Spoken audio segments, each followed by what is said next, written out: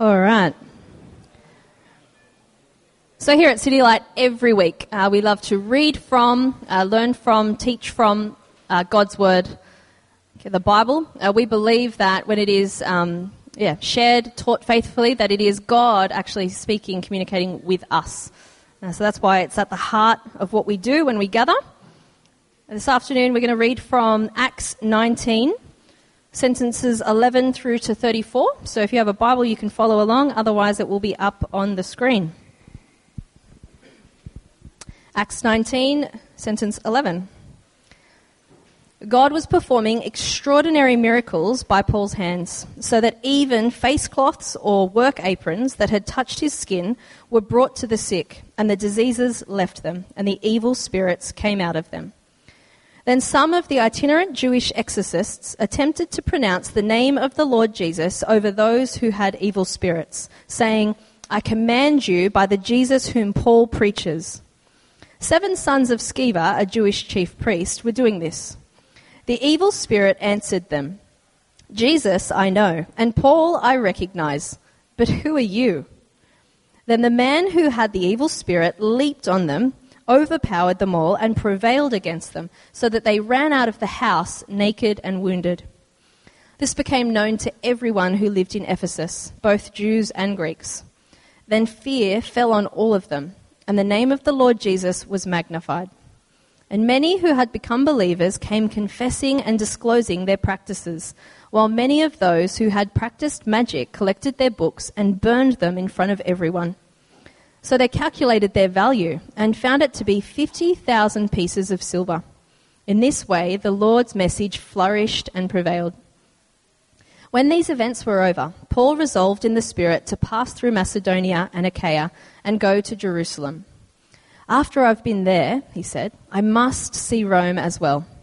So after sending 2 of those who assisted him, Timothy and Erastus, to Macedonia, he himself stayed in the province of Asia for a while. During that time, there was a major disturbance about the way. For a person named Demetrius, a silversmith who made silver shrines of Artemis, provided a great deal of business for the craftsmen. When he had assembled them, as well as the workers engaged in this type of business, he said, "Men, you know that our prosperity is derived from this business. You both see and hear that not only in Ephesus, but in almost the whole province of Asia, this man Paul has persuaded and misled a considerable number of people by saying that gods made by hand are not gods. So not only do we run a risk that our business may be discredited, but also that the temple of the great goddess Artemis may be despised and her magnificence come to the verge of ruin, the very one whom the whole province of Asia and the world adore." When they had heard this, they were filled with rage and began to cry out, "Great is Artemis of the Ephesians." So the city was filled with confusion, and they rushed all together into the amphitheatre, dragging along Gaius and Aristarchus, Macedonians, who were Paul's travelling companions. Though Paul wanted to go in before the people, the disciples did not let him. Even some of the provincial officials of Asia, who were his friends, sent word to him, pleading with him not to take a chance by going into the amphitheatre. Meanwhile, some were shouting one thing and some another, because the assembly was in confusion, and most of them did not know why they had come together. Then some of the crowd gave Alexander advice when the Jews pushed him to the front. So motioning with his hand, Alexander wanted to take his defense to the people. But when they recognized that he was a Jew, a united cry went up from all of them for about 2 hours.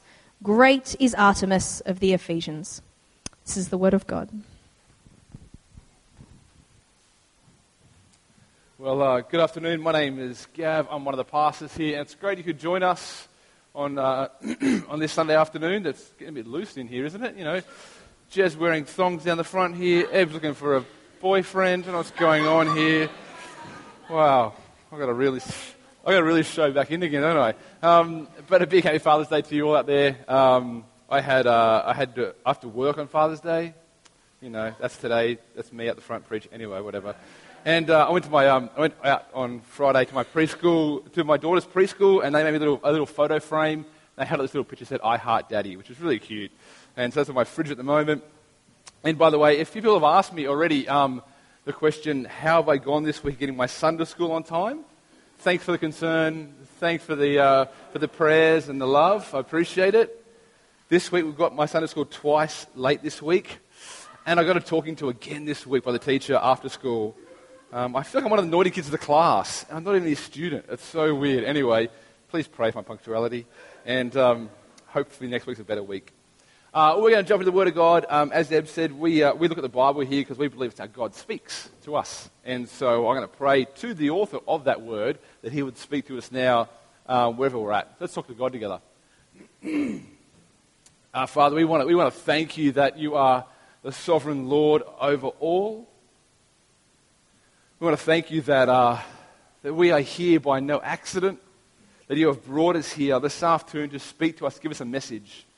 And Lord, we want to pray that you would speak to us, that we would hear what you're saying. Lord, for whatever sort of weeks we have had or moments we've had or seasons that we're in, I just want to pray, Father, that you'll be able to just help our souls to be quiet, our minds to slow down, and so you would address our hearts. Lord, we want to be fed by you this afternoon as you speak. Lord, we want to pray that you use me as your servant, and I would speak just your truth, and I would get out of the way. Lord, we want to see you this afternoon. We want to hear about the power of the gospel that brings change to all things, including us. And so, Lord, bless our afternoon as we spend time with you, hearing from the Creator and the love of our soul. So bless our time, we ask, Lord. Amen. As I mentioned a little bit last week, that week and a half ago, Katie and I we went away to celebrate our 10-year wedding anniversary. But our actual anniversary was just last Friday, the 2nd of September, so Katie organised for us to go out for dinner, which was really nice. And over the past little while, 10 years, you think about 10 years, you start thinking about, has it felt long or short? People often say, is it long, it's short? And I say, oh, it's so short, because Katie's the best. Anyway, I hope she's here hearing that. But it's interesting to think about, because I think, it's in one sense it's been really long, and in another sense it's been really short. Like, I try to think back to when I was a single person. It's even hard to remember what it was like. But then I think about how time has flown, and having 3 kids, and having moved house 4 times, and it's all a bit of a blur, a bit surreal, really.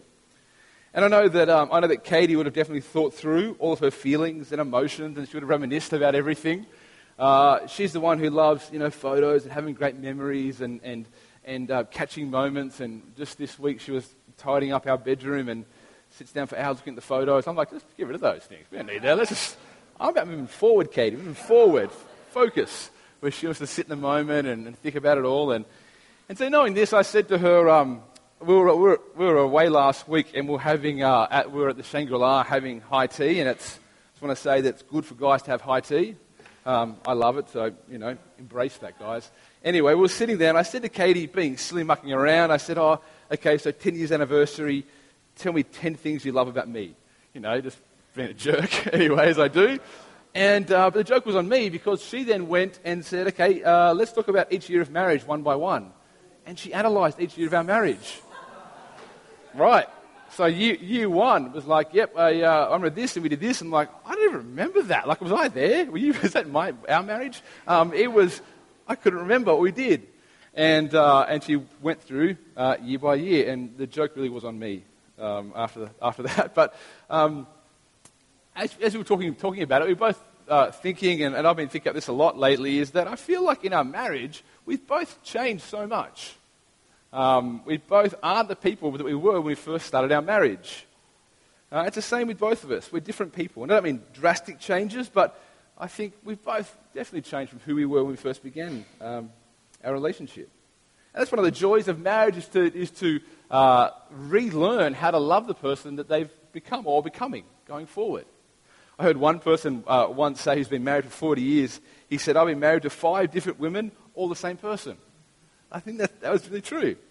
And Kate and I have experienced that in our marriage for the past 10 years. But as you think about it, what changes people in marriage? What changes people in general to transform them? I love, as you all know, I love a bit of reality TV. And Survivor's on tonight. Enjoy that, because I know I will. I used to love the show The Biggest Loser.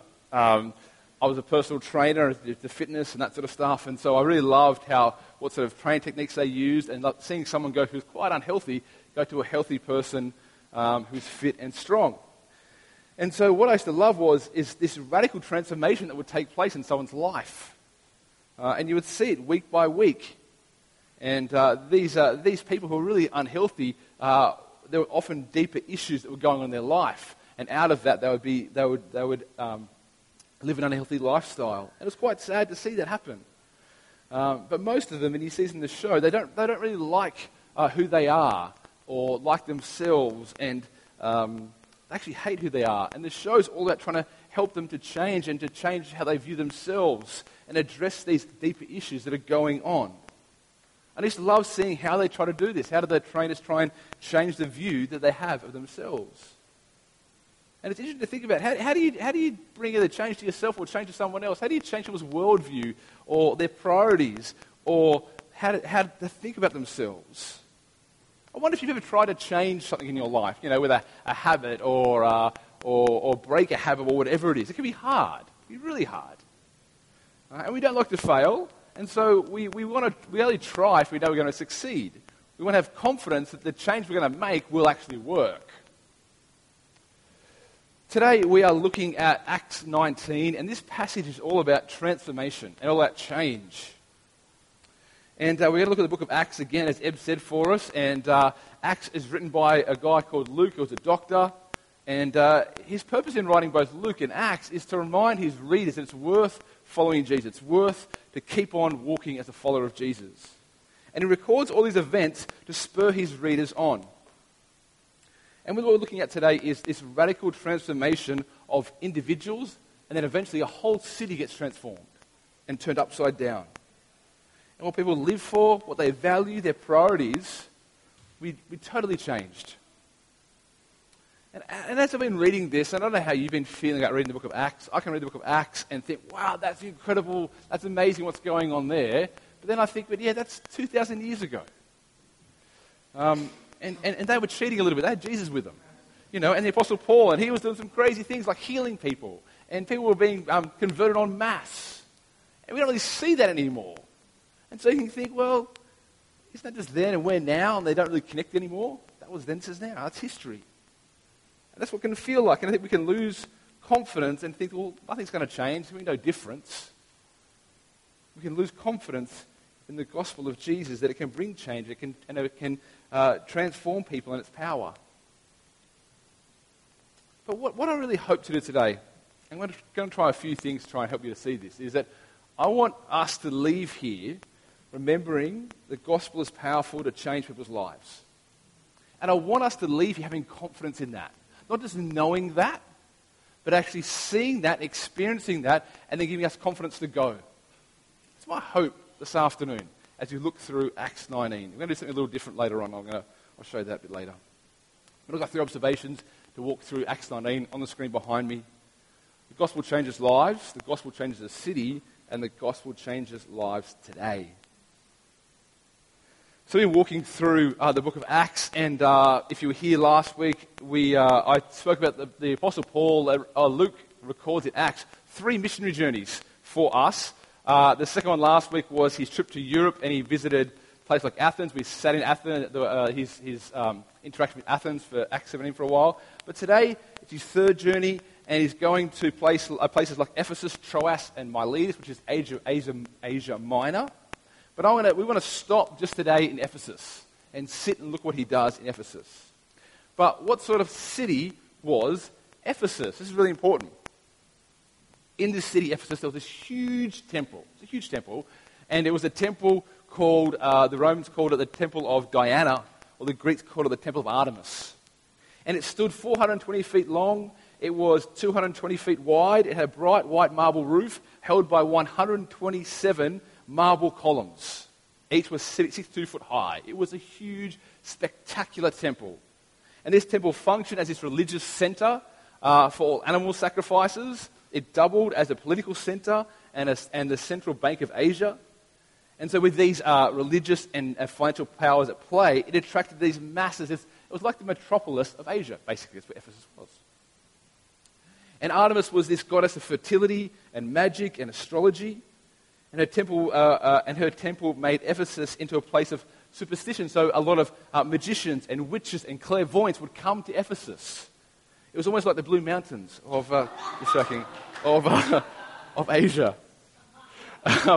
With Ephesus being this epicenter of exorcism and magic for all of Asia, so criminals came, politicians came, financiers came, religious leaders and artists. It was this melting pot of culture that was there. This mecca of religious pilgrimage, this Diagon Alley, Harry Potter reference, of magic all in one place. I'm cultured onto it today, aren't I? I'm really nailing it, right? Would this be what the city was like? People would travel to Ephesus and they would want to experience what's going on. And so what happened was the local silversmiths, we've read about before, were in business and wealthy, and keeping up demand of all these amulets and shrines and idols that people wanted as they came to the city. They'd make a killing out of this. That's what their job was, to make these little trinkets and amulets that were apparently superstitious and magical for people to buy. That's what they did. So magic was the main commodity flowing out of Ephesus, and enchantment was one of its main attractions. This is Ephesus, and this is where Paul goes and speaks Jesus to these people. So I want to show you what happens as he goes. The first little story, 11 to 20 on the screen behind me. Now, this is a bit of a funny, crazy story. So it says God was performing miracles by Paul's hands, so even face cloths and aprons that had touched his skin were brought to the sick, and diseases left, and people were healed. And some of these itinerant Jewish exorcists attempted to pronounce the name of the Lord Jesus over those who had evil spirits, saying, "I command you by Jesus whom Paul preaches." 7 sons of Sceva were some of them. A Jewish chief priest were doing this. The evil spirit answered them, "Jesus I know, Paul I recognize, but who are you?" The man who had the evil spirit leapt on them, overpowered them all, and prevailed against them, so they ran out of the house naked and wounded. This became known to everyone in Ephesus, both Jew and Greek. Then fear fell on all of them, and the name of the Lord was magnified, and many who had become believers came confessing and disclosing their practices, while many of those who had practiced magic collected their books and burned them in front of everyone.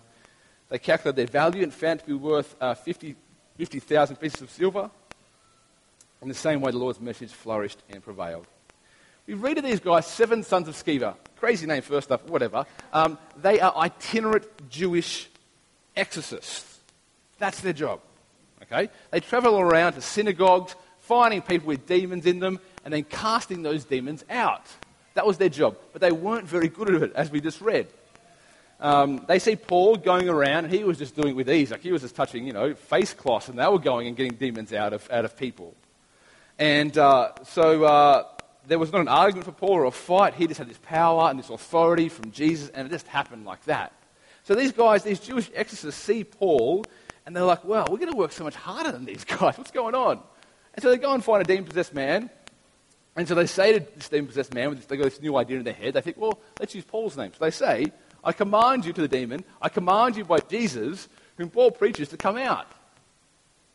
The demon says back to these guys, through this man, "We know Jesus, we've heard of Paul, but who are you?" Imagine how scared you'd be at that moment. You think you have this new trick up your sleeve, and then this demon talks to you in this weird voice, going, "Who are you?" Whatever. And imagine how scared you would be at that moment, thinking, "Oh man, we're in trouble." And they were. The Bible then says that this man leapt on the 7 sons of Sceva, beating the living daylights out of them, pantsing them, and then so he made them naked, and so it actually says it there, and they ran out, bleeding, beaten, humiliated.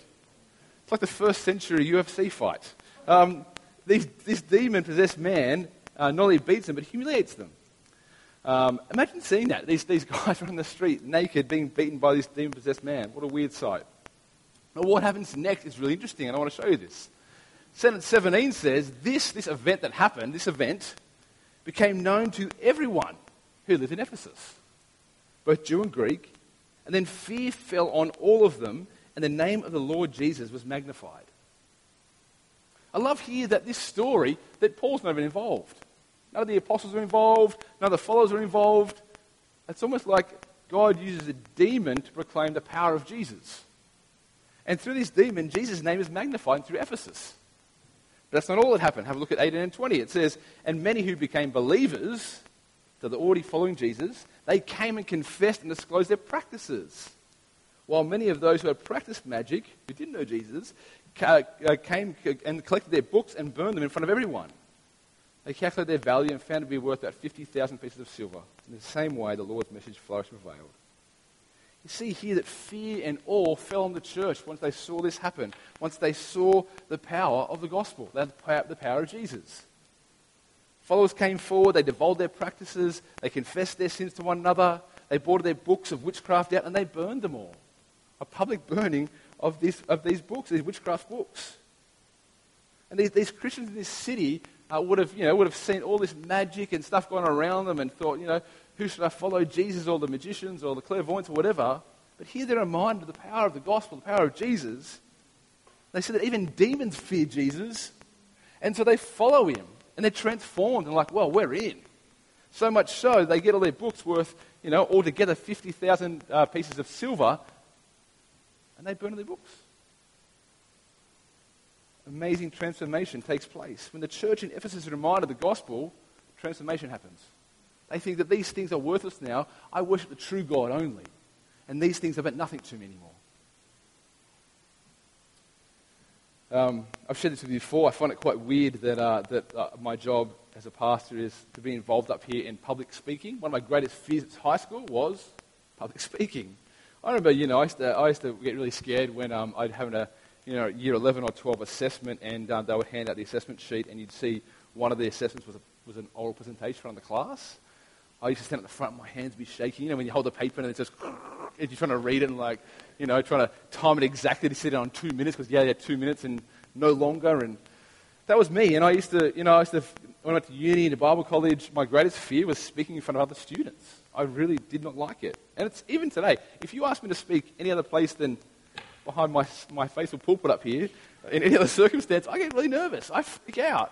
It even carries to when Katie and I are out. She's the confident one. If we go out for dinner and we get the wrong meal, I go, no, let's just eat it. And she'll go, no, I'll take it back. I'm like, you go. That's how it works. Or, we've got to call someone at reservations and I don't know them. Like, can you call Katie? Can you call for me? And she does that. I get too afraid. Or asking someone for information or a random person for directions. That Katie's my girl. She looks after that for me. We're a great team. It's weird that I can get up here and preach, but I'm too afraid, I'm too fearful what people think of me. I'd rather hide and really not say anything and hide away in the corner. As I read of this young church in Ephesus, we read of people who are also really afraid and really scared, and they hide away in this church. It seemed like they weren't really sure if they should follow Jesus or not. They should be public with that or not. They were still holding on to the old practices and the practices of the city. But they also had Jesus sort of on the side and hiding that away as well. They wanted their sorcery and they wanted Jesus. But as soon as they were shown the power and reminded the power of the gospel, it changed everything. They became a church. They became a community that was authentic and honest. A gospel community that understood that Jesus had set them free. Not pretend anymore to who they should be or the world said they should be, but free to be a child of God. They remembered they were sinful people, but they had a great Savior. And they were free to confess and to repent of their sin. They sought freedom from false idols and false gods, and they could throw off everything that hindered them. They could profess Jesus publicly, and they did so.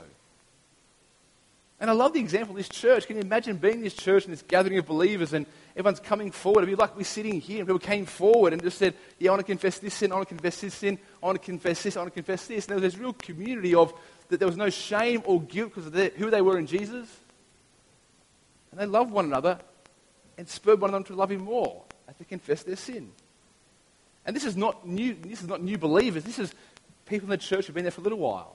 The gospel reinvigorated this church so they could publicly proclaim Jesus and confess their sins together. They knew that through the gospel and through Jesus' death and resurrection, there was no condemnation, there was no guilt, there was no shame. So it freed them up to be and confess their sins as an authentic gospel community. They were a community that didn't have to pretend anymore or pretend to be someone or hide away. They were authentic because they knew the truth of Jesus and the gospel changed them. If you're here this afternoon and you're a follower of Jesus, then I think we have so much to learn from this young church. This is a very young church. I want to say we need to keep remembering, like this church did, the power of the gospel, what we have in Jesus. All that has been inherited, and what we have in and through him, who we are. And it needs to be regular on our mind. See, I worry for us as a church sometimes. In my life too. I worry in our very comfortable, in our very self-sufficient lives, that we forget our need of Jesus daily. We become cold to Jesus. We become comfortable. He becomes normal and a little predictable. It's like, yeah, I know that. I've heard that, Gav. I hear what you're saying. I heard it last week. And we lose our awe and our wonder of the gospel. We lose the awe and wonder about what our worship and our gratitude and our thankfulness should be. We forget of who we were and who we've been rescued by and what we have now in him. And we grow cold and we grow lukewarm even. And I don't know if you know Revelation 3, the letter to Laodicea. Jesus says, if you're lukewarm, I will spit you out of my mouth. We forget we have the power in the gospel that we have freedom. Freedom that changes us, that transforms us day by day, that gives us hope, to give us perspective, to help us live and to swim upstream in a culture we're in the minority. We forget the power we have in the gospel that we possess. That heaven is our home. It's where we are heading. This hope is the anchor for the soul, it says in Hebrews. We forget that. And I want to ask you this afternoon, and a question I've been asking myself regularly is, have I lost my awe and wonder of Jesus?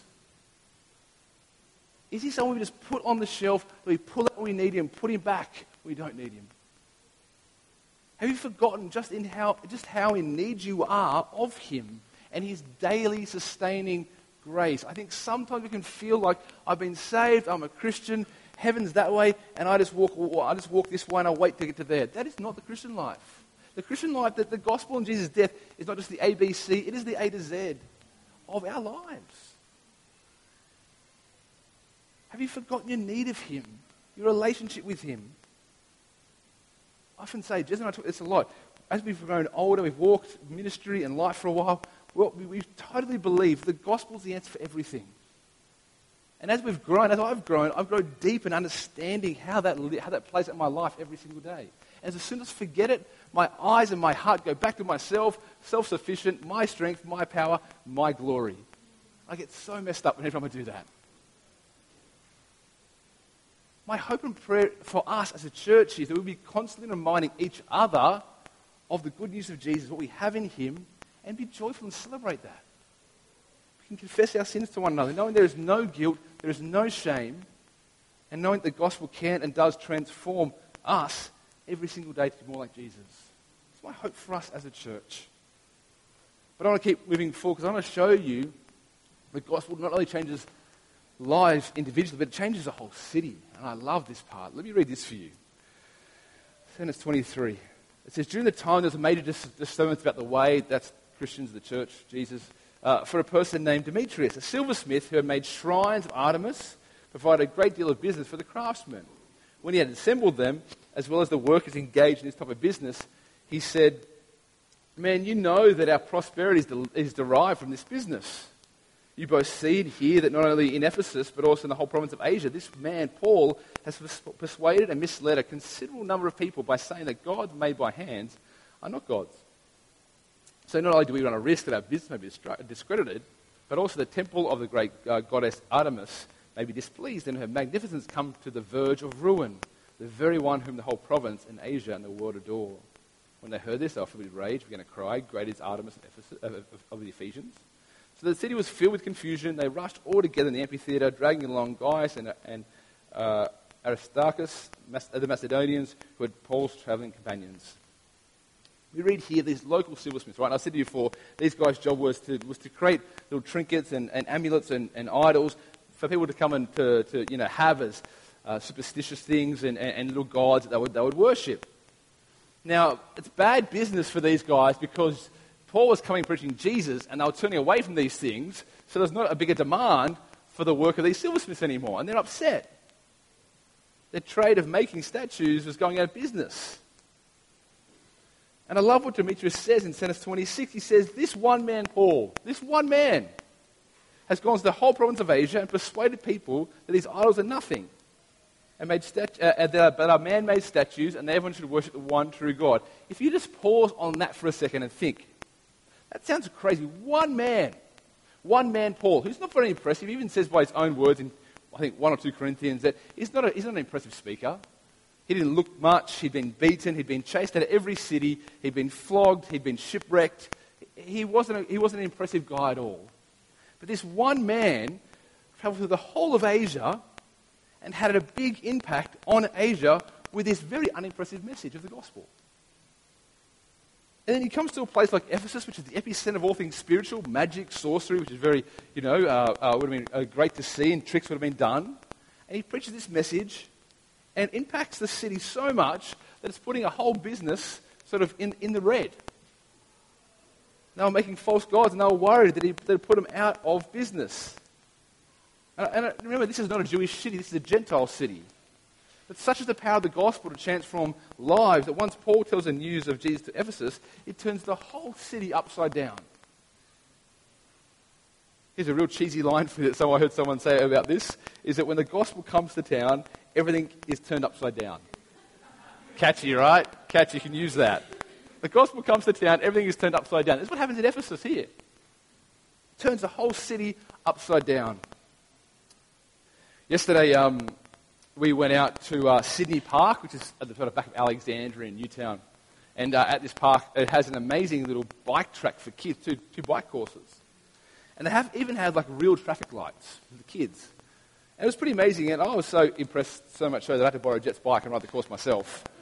And I really did do that, and we raced. It was great. And it was so much fun. Katie has 4 kids sometimes, not just 3. But while I was there, I saw this bike riding class going on. People had to ride bikes. And they weren't young kids, they were a little bit older. And I thought, that's really weird. Who needs to be taught how to ride a bike by a complete stranger? And then, as usual, Katie explained to me what a good idea it was and how I was wrong and she was right, and she was right. And but thinking about that for a second, for us and for how we parent our kids is that we want our kids to we want to raise kids who are confident to give things a go, who give things a shot, who are confident in their God-given abilities to try things. I think being confident in something is really, really important. If you aren't confident in what you're giving a go, or you're confident in what you want to give a go, you won't give it a shot, you won't give it your best ability. You'll think you'll fail, there's no point in trying, why should I give that a shot at all? You just tell yourself that it won't work. At the beginning of, I said at the beginning, one of the major reasons why Luke wrote Luke and Acts was to give his readers confidence. Let me show you this.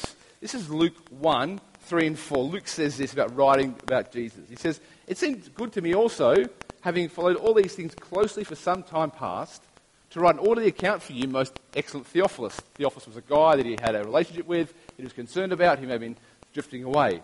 Then he says this, and this is the point you need to understand. "That you may have certainty concerning the things that you have been taught." His purpose was in writing Luke and Acts was that Theophilus would be certain about who Jesus is and what he has done and who Theophilus is and the power of the gospel. To be confident.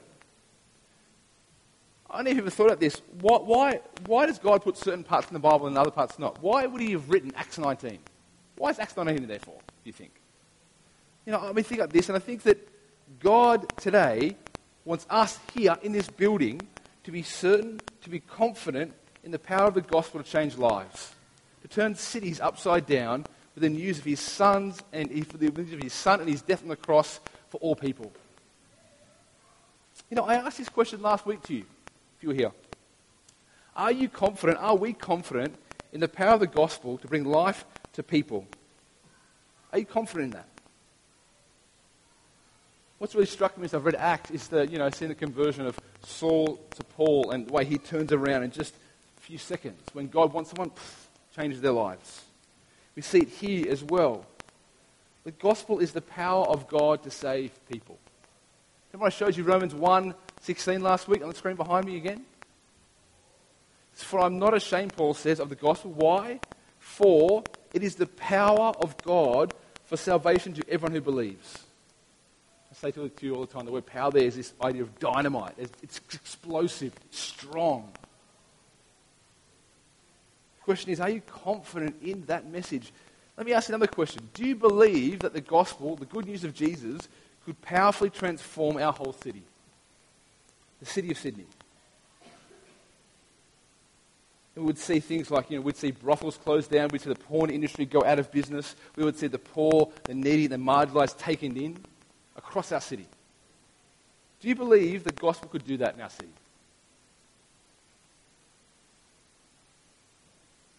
I think God wants us to believe and have confidence that the gospel and its power can change this whole city as we go make disciples. But if you're anything like me, we sometimes lose or we lose our confidence. We forget that God can save anyone. The power is in this word of the gospel. Forget the city. For me, I even lose confidence that if I share Jesus with my brother or sister, they'll even come to know him. And you read the book of Acts and we think, that was then, this is now, there's no connection. Is it still powerful? Well, like I said, I want to do something different. I want to finish up with my third point, the gospel changes lives today. And I want to do something, as I said, that's a little bit strange. We're going to roll with it.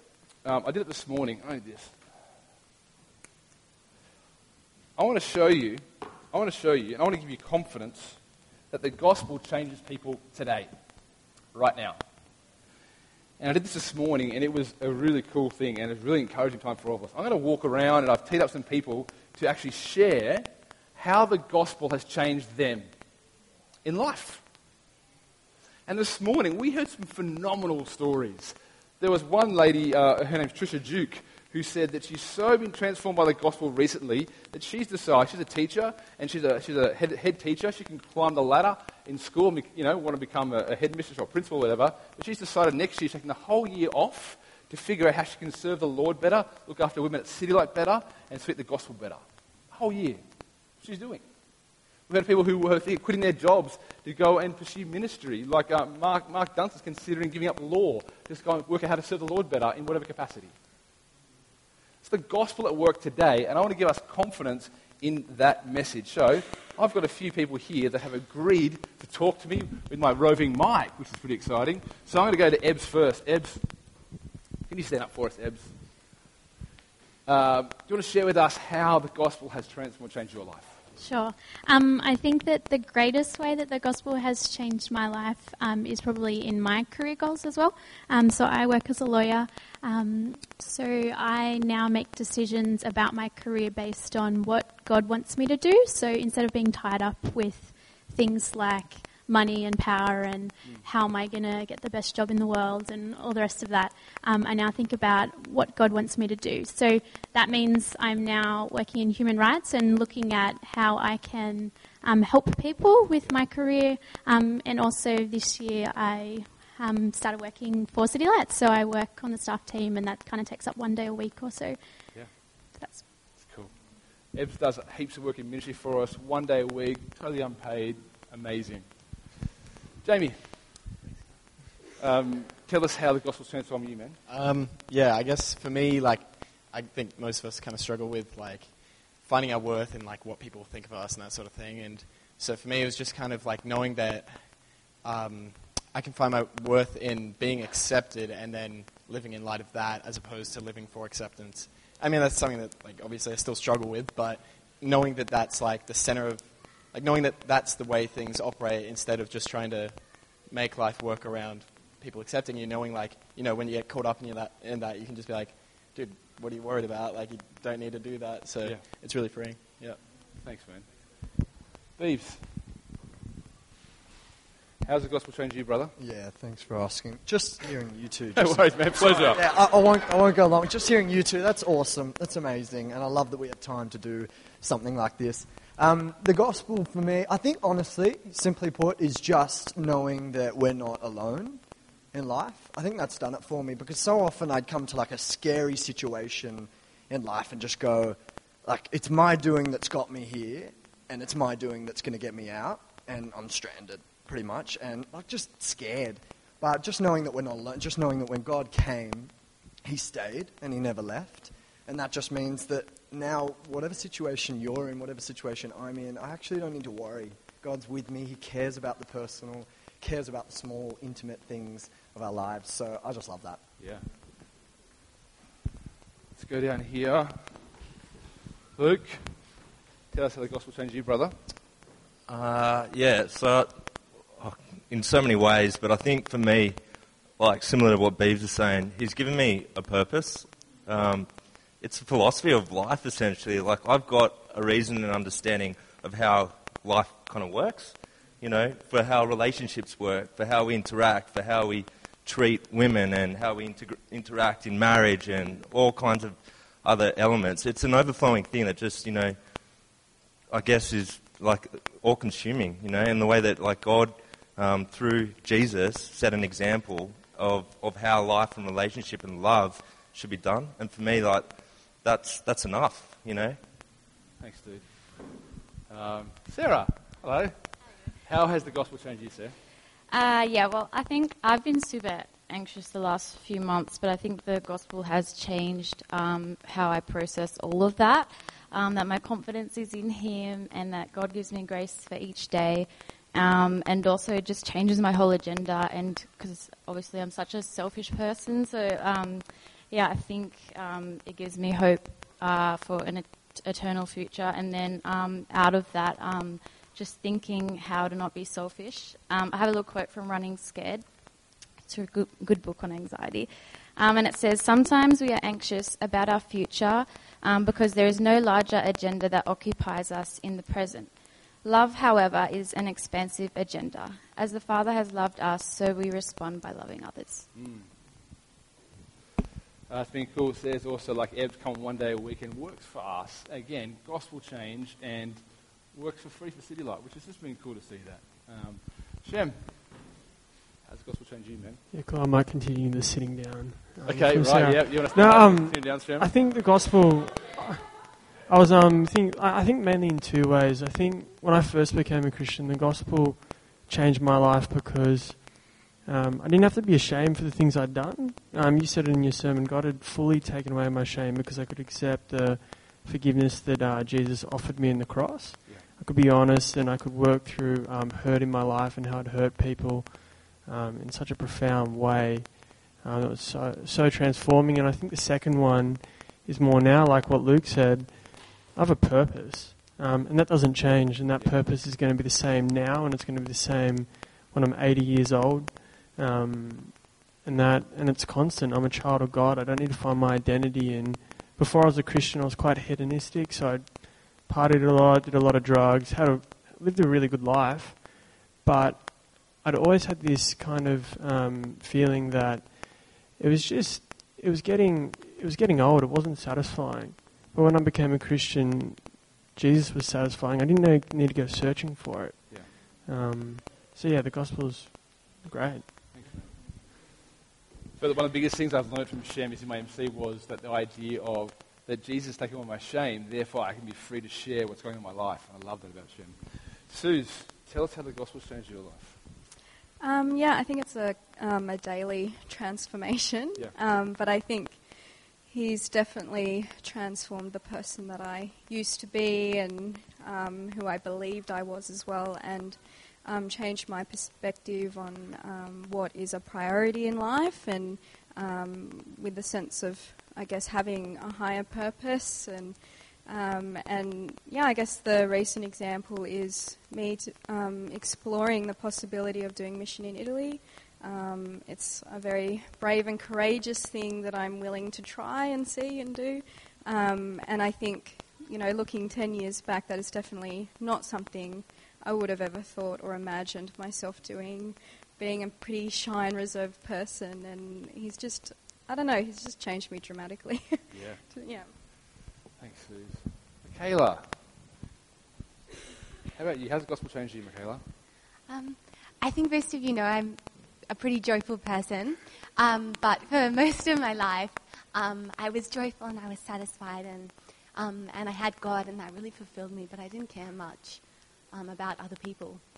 And maybe an overshare, but even at work sometimes, I'm so overcome by the joy of God that, like, I'm in the bathroom and, like, unzipping my pants, like, twirling in circles, just so happy. And sometimes it just, like, just praying to Him and praying about other people, and it just, like, it breaks my heart to think that there are some people that have never experienced that joy.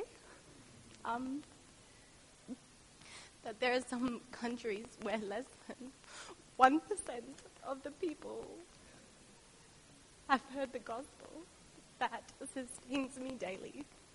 Wow, I didn't expect to get this emotional. So I guess, like Suze, I've had such a joyful life, and I'm able and I'm willing, and so I'm preparing for long-term mission as well. So I'm hopefully leaving in the next 5 years or so. Yeah, for long term. So that's all.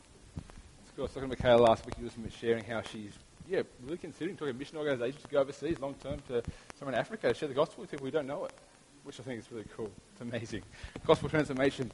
Cam, tell us how the gospel changed you, man. I think like Michaela as well.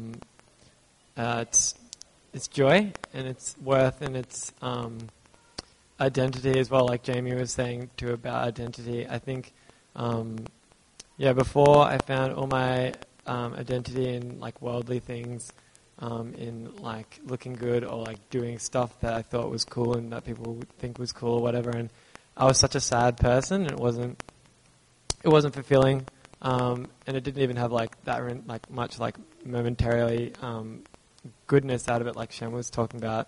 It just didn't fulfill at all, and I was really sad. And when I understood the gospel, the good news, I've been reading through the Bible from the very start to the very end at the moment, and I'm seeing like the whole Bible is about God reconciling Himself to the people that He created, and it's just amazing, and that He wants to call us His children. And that we can have, He's sealed us with His Holy Spirit, and we can have our identity in Christ, in something that doesn't fail, in something that is amazing. That I can have all my identity wrapped up in that is awesome. And then, it just gives me joy. It's awesome. Thanks, man. Anna, how about you? How's the gospel changed you? Well, one of the ways I think is the way I think about my future here on earth. And I think like knowing a loving and sovereign God has really freed me up to be able to just think about like giving up this life on earth and not having to live by kind of a worldly standard. And so, I like the other guys were saying, if God's willing, I'm looking to spend time overseas talking about this gospel, which might not be really spoken about at the moment. And I don't think I just would have ever considered doing that if I didn't know that freedom of the gospel, which is cool. Yeah. I was talking to Anna, and she was saying she's been praying that whole prayer for a while, that God take me and use me wherever you want in the whole world, which I think is a dangerous prayer, but a gospel-changing prayer, which is amazing, right? Last one, Cam, tell us how the gospel changed you, man. Rad. Cam's going to stand up. I will hover up. I think I'd just be like the biggest jerk in the world without the gospel. I think I still am at times, but in terms of thinking like my own enjoyment, my own satisfaction, my own needs above others, and I think that's something that I would have trended through without the gospel, because I think the gospel challenges me in transforming me in thinking that life isn't about me. And Jesus shows that as he lays his life down for us. In 1 John 3, it says, "By this we know love, that he laid his life down for us, and we ought to do the same for our brothers." And so the gospel challenges me with that, in transforming in thinking that if a need arises, like how can I say no if Jesus gave up the glory of heaven, being seated at the right hand of God, and how could I say no to someone in need if he came and died for us? I think that's the thing that really challenges me against my own comfort and my own desire for self-glorification. Yeah. There are plenty of other stories and people that I could have spoken to As a pastor, I have the privilege of speaking to a lot of you and hearing how the gospel is working in your life, and I love that. That's something that spurs me on to run hard as well. I've seen the gospel transform people from all walks of life in every season. And what I want to try and say to us is the gospel is not just Jesus died and saved me, that's it. It's daily. It's a daily interaction with our sovereign Lord every day, where he's feeding us on and reminding us of who we are, what we have in him, and to hold on and to hope. I want us to be a church that sees that knows God more, knows the power of the gospel, to transform us, and to transform our city and this world. I want us to have confidence in that. And I want us to be people who remember and who live out what Romans 1:16 says. It's, "For I'm not ashamed of the gospel, for it is the power of God for salvation to everyone who believes." I've got the band up to lead us in singing praises to this God for what he has done, for who he is and what he has done. To celebrate the gospel as a church, as a community. But I want to give you this time, as we do every week, before we just move on to the next song or think about your week ahead or where you're going after this.